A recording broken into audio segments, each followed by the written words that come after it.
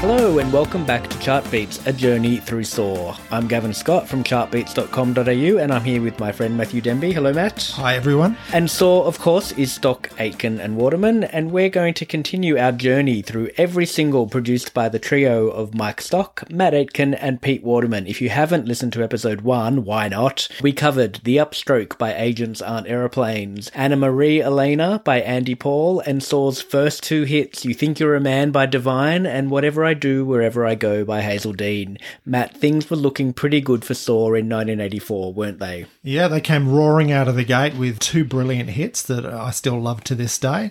An interesting little curio was their first single, and then they had one that didn't really work for me, which was their Eurovision one. So, after that start, 2 big hits, we were sort of all raring to go to see what else they could bring. And what happened, Gavin? Well, this episode, we're looking at singles 5 to 8 produced by Stock, Aitken and Waterman, and none of them were hits. No. So after that early success, they ran into a bit of a roadblock. Sorry. So let's get straight into it. This week, we're starting off with Dark Glasses by Edwina Laurie. Let's have a listen. Behind my dark glasses, there's a girl who has a point of view. Let us see, oh, let us see. So that was Dark Glasses by Edwina Laurie. We're still in 1984. It came out in August in the UK, and it didn't chart at all. Didn't make the top 100. Quite a disappointment for Saw, I would imagine, don't you think? You'd think so. Now, this is one of the ones which I had never heard until very recently. I heard this one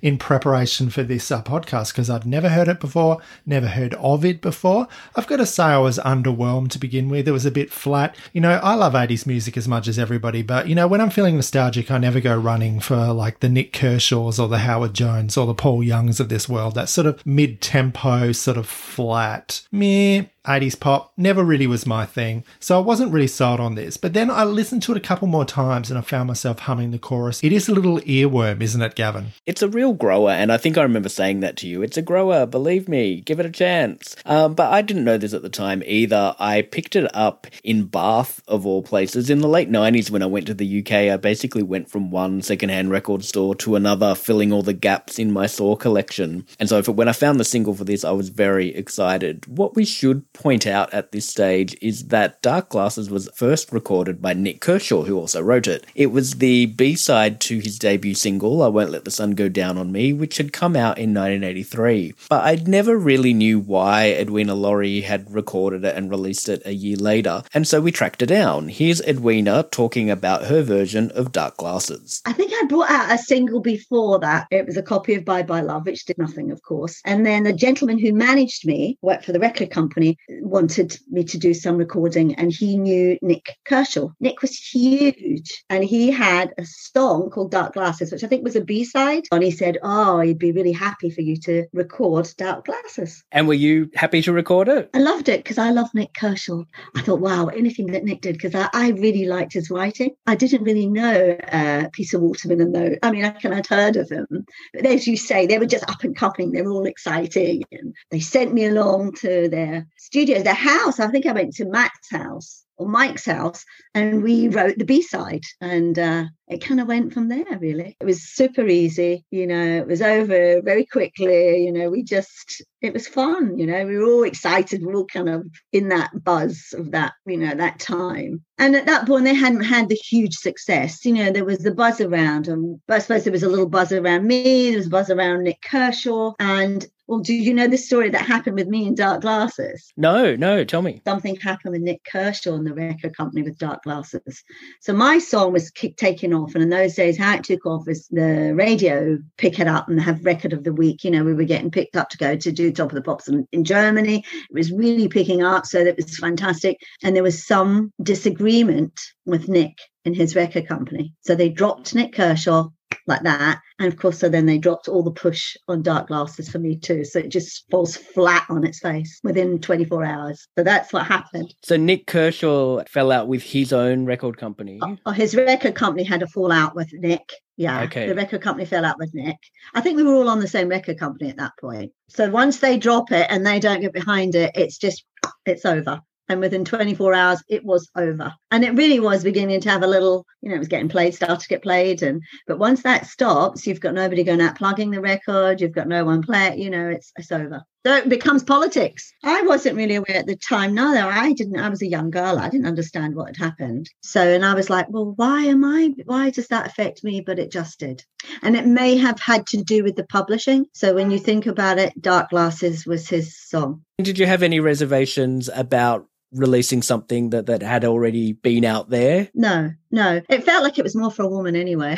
I don't know why. I just was like, no, I can own this song completely. I had written a few things before, and I was hopefully going to be doing some more writing. The idea is that Mike and Matt and I would write together, but you have to have a little bit of success. After Dark Glasses, were there talks of doing another single? I think I was a little disillusioned, a little disappointed. I was doing other stuff. I was doing TV stuff, I think. Was I then going in to do video jock stuff? I was still doing backing vocals for people, some theatre stuff, terrible movies, B thingies of movies. So I was kind of all over. And then did you decide, okay, the entertainment business is not for me? Was there a point where you'd made that decision? I think I met my husband and got married and ended up having 3 kids very quickly. I didn't want to.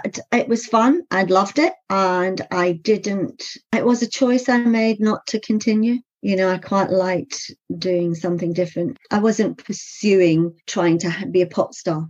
Another thing that I didn't realise until a couple of weeks ago is who Edwina Laurie is. Do you know who she is, Matt? I know now, but before this I had no idea. I discovered this in my research. Edwina Laurie is Lulu's sister. Lulu of Relight My Fire with Take That fame. And To Sir With Love. And Shout. And she did Eurovision back in the day. When you were doing the music side of things, did Lulu give you any tips or advice, or did you... I'm sure she did, but as a little sister, I wouldn't have listened.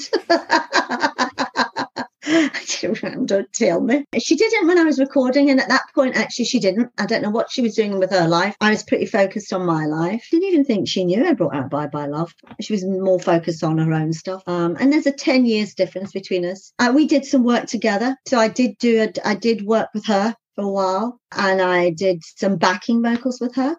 So when she was touring at one point through all this, I wouldn't do my stuff on stage, but I would support her. And I'd come on with her, and we'd come up front and we'd sing some silly little songs together, which was fun, which was really fun. There was always comparisons. We look like 2 peas in a pod, and we sound pretty similar. I mean, I can sing with her, and, it's so tight because our voices are very similar. My thought of not continuing was there wasn't enough room really for 2 Lulus. I wasn't as one-pointed. I didn't really, you have to be so hungry to continue doing this work. You have to be really have blinkers on. It's a tough business, and that wasn't for me. So, yeah, the pop star thing didn't really work out for Edwina. Dark Glasses didn't really work out for Stock Aitken Waterman. So what did they do next, Matt? For the next venture, Stock Aitken and Waterman continued the Sicily theme with a band called Girl Talk, and they had a single called Can the Rhythm. It's a little song that had been released in 1983, but when Saw got hold of it, they gave it a complete overhaul. Let's give it a listen.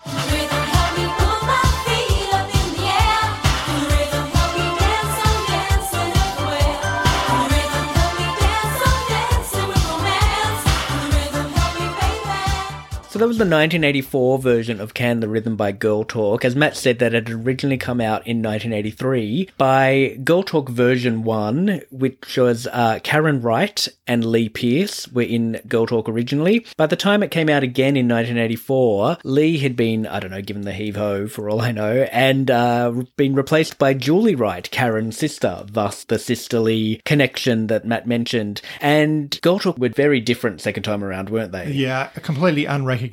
They had been styled and made over. And the thing we should point out is that they were 12 and 13. On that first record, Karen was 12 and Lee was 13, and they looked it. Yeah. And they sounded it, didn't they? And completely shocking that a 12-year-old wrote this song. Quite amazing that she wrote it, but let's have a listen to that original version because it does sound remarkably different. Here it is. Help me pull my feet up in the air. Can the rhythm help me dance? I'm dancing everywhere. Can the rhythm help me dance? I'm dancing with romance. Can the rhythm help me, baby?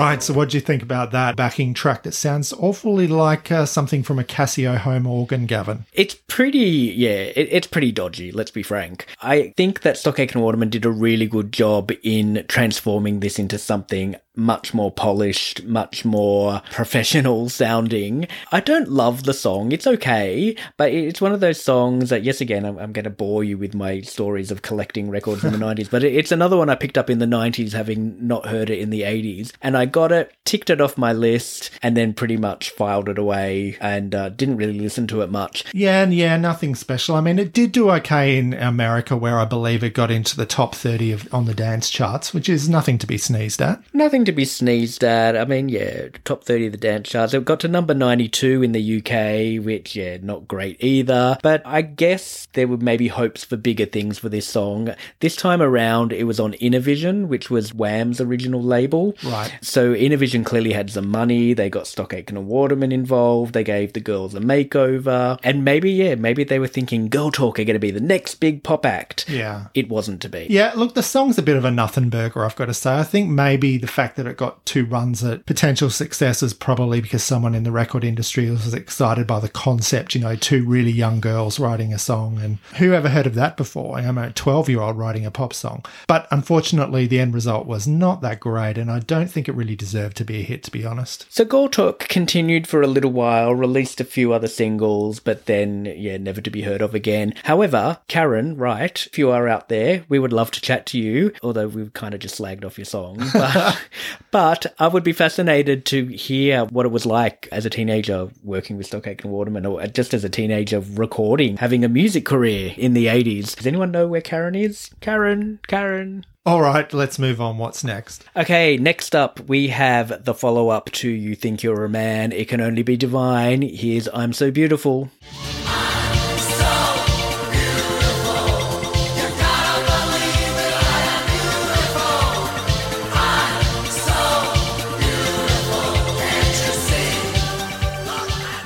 That was I'm So Beautiful by Divine, another shouted Stock Aitken Waterman song. And obviously You Think You're a Man had been massive. There was always going to be a follow-up. It was kind of a no-brainer that Stock Aitken Waterman would do a follow-up, right? Right. Now, I don't mind this one, actually. It wasn't much of a hit. I don't actually recall ever hearing it at the time, which is funny because Divine had just been huge with his last single in Australia, all over the mainstream media. No recollection of this ever being played back in my high school days. I did pick up on it many years later when I was going back through the discography. I think it's a lot of fun. It's got 3 things that I like. It's got cowbells, it's got a slamming beat, and it's got orchestral stabs. Let's hear one of those now.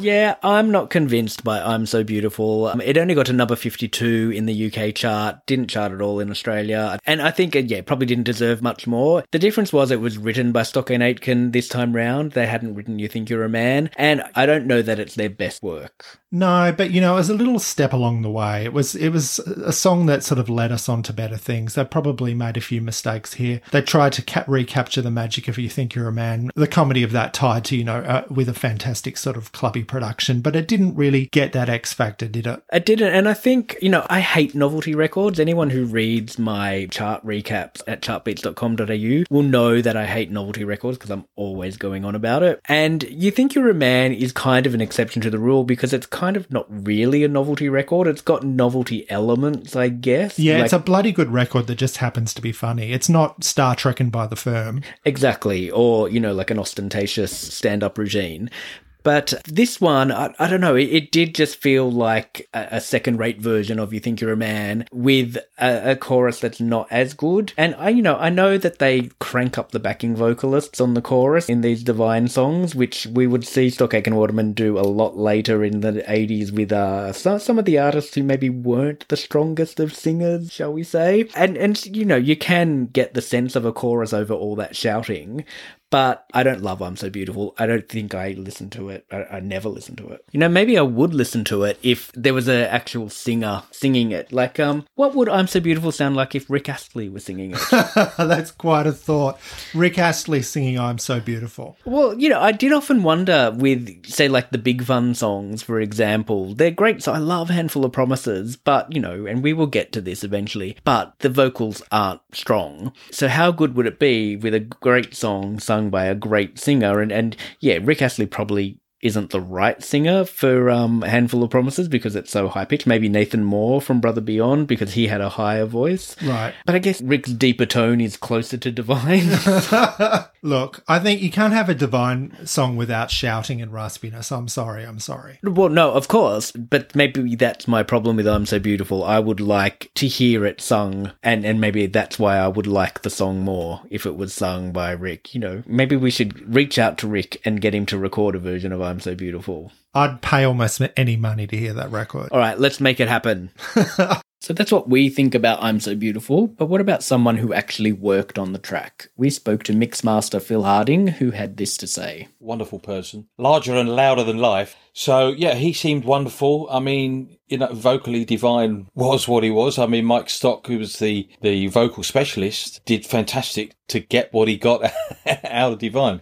We always called it follow-up-itis. You know, you have one big record and then you try and follow it with a similar formula, and you never quite know. You know, sometimes it can go on and hit bigger, like we did with Respectable with Mel and Kim, compared to Showing Out. But more often than not, it doesn't do as well. I mean, for me, I'm So Beautiful was still a great record. I think the more unique and special aspect about You Think You're a Man was the song itself. As anyone will tell you that's been successful in the industry, it always starts with a song. So if we're really, you know, being quite picky at why wasn't I'm So Beautiful as successful as I Think You're a Man, I put it down to the song, you know, more than anything else.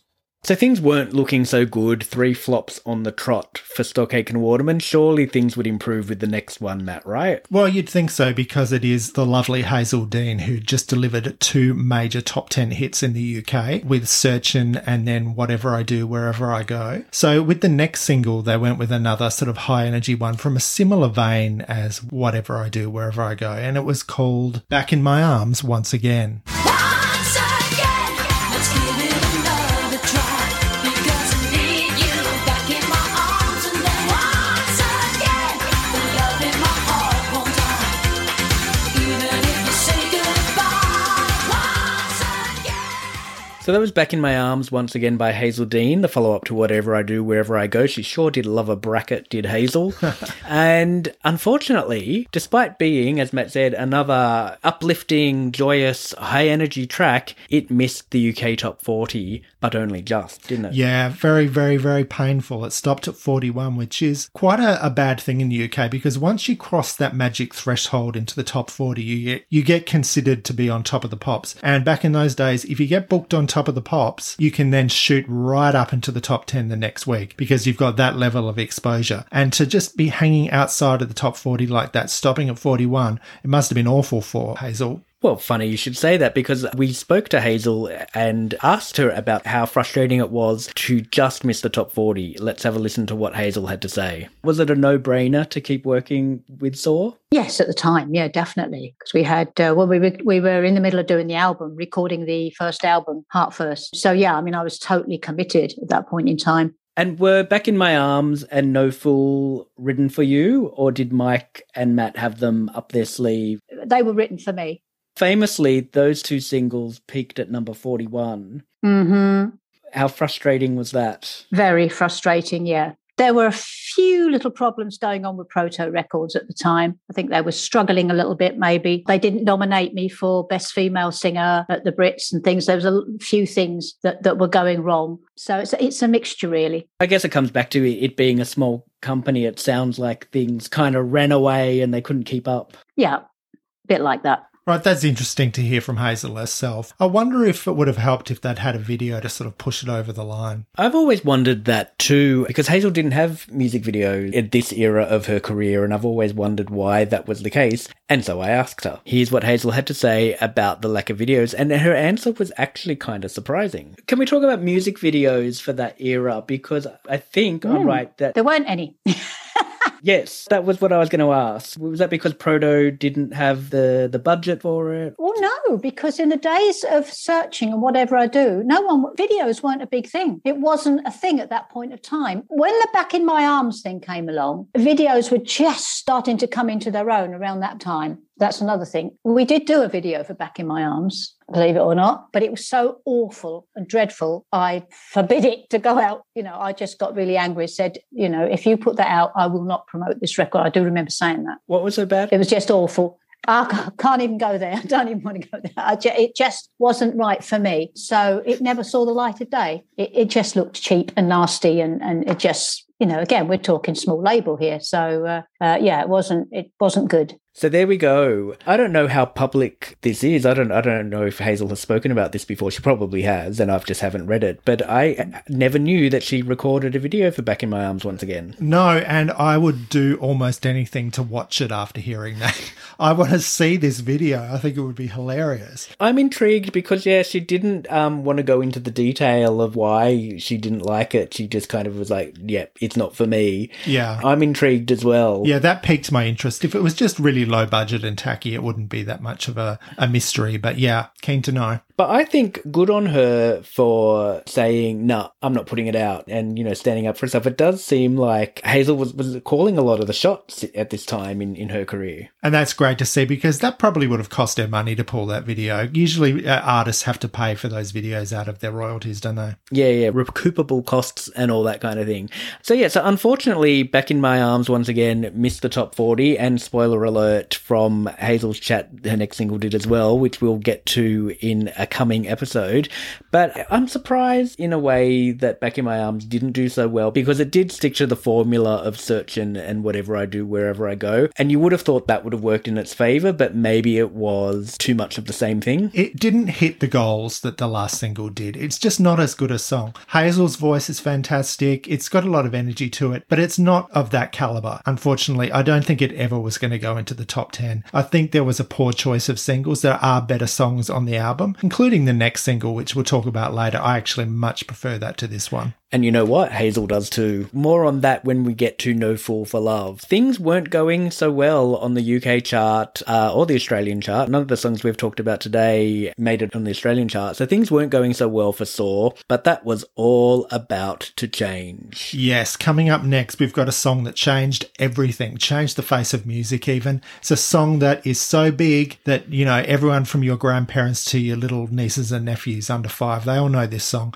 even though it was released literally decades ago. It's an absolute classic of pop music, and without this record, we never would have had Kylie Minogue and all sorts of other amazing records. It is one of my favourite songs of all time, and I'm going to say it, I think it is one of the best songs of the 80s. As you may have picked up, Matt's a big fan of the song we're going to feature in our third episode, and, you may have also picked up that he has a lot to say about it, so we're going to spend all of episode 3 talking about You Spin Me Round Like a Record by Dead or Alive. It was Saw's first UK number 1. We have to give it its due respect, so we're going to do a deep dive into You Spin Me Round Like a Record in episode 3, and we might have a special guest to chat about the track with us too, so watch out for that. Are you excited? Very excited, very excited. Can't wait to talk about this one. I could talk about it all day, and I have. And that's why we're doing a full episode. Until then, head to chartbeats.com.au/Saw if you want to subscribe. Please subscribe and gain access to bonus content. This week we're doing some deep dives into all the sister duos that Stock Aitken Waterman worked with, and we're going to talk a little bit more about Divine, the music of Divine, and we're going to hear some more from Hazel, because honestly, our chat with Hazel was so good and she gave so much great content. We can't fit it all into these episodes, but she's going to talk more about the Heart First album. So if you want to hear more about that, check it out at chartbeats.com.au/Saw. Otherwise, we'll see you for episode 3. Until then, see you around. Like a record, baby. Boom tick.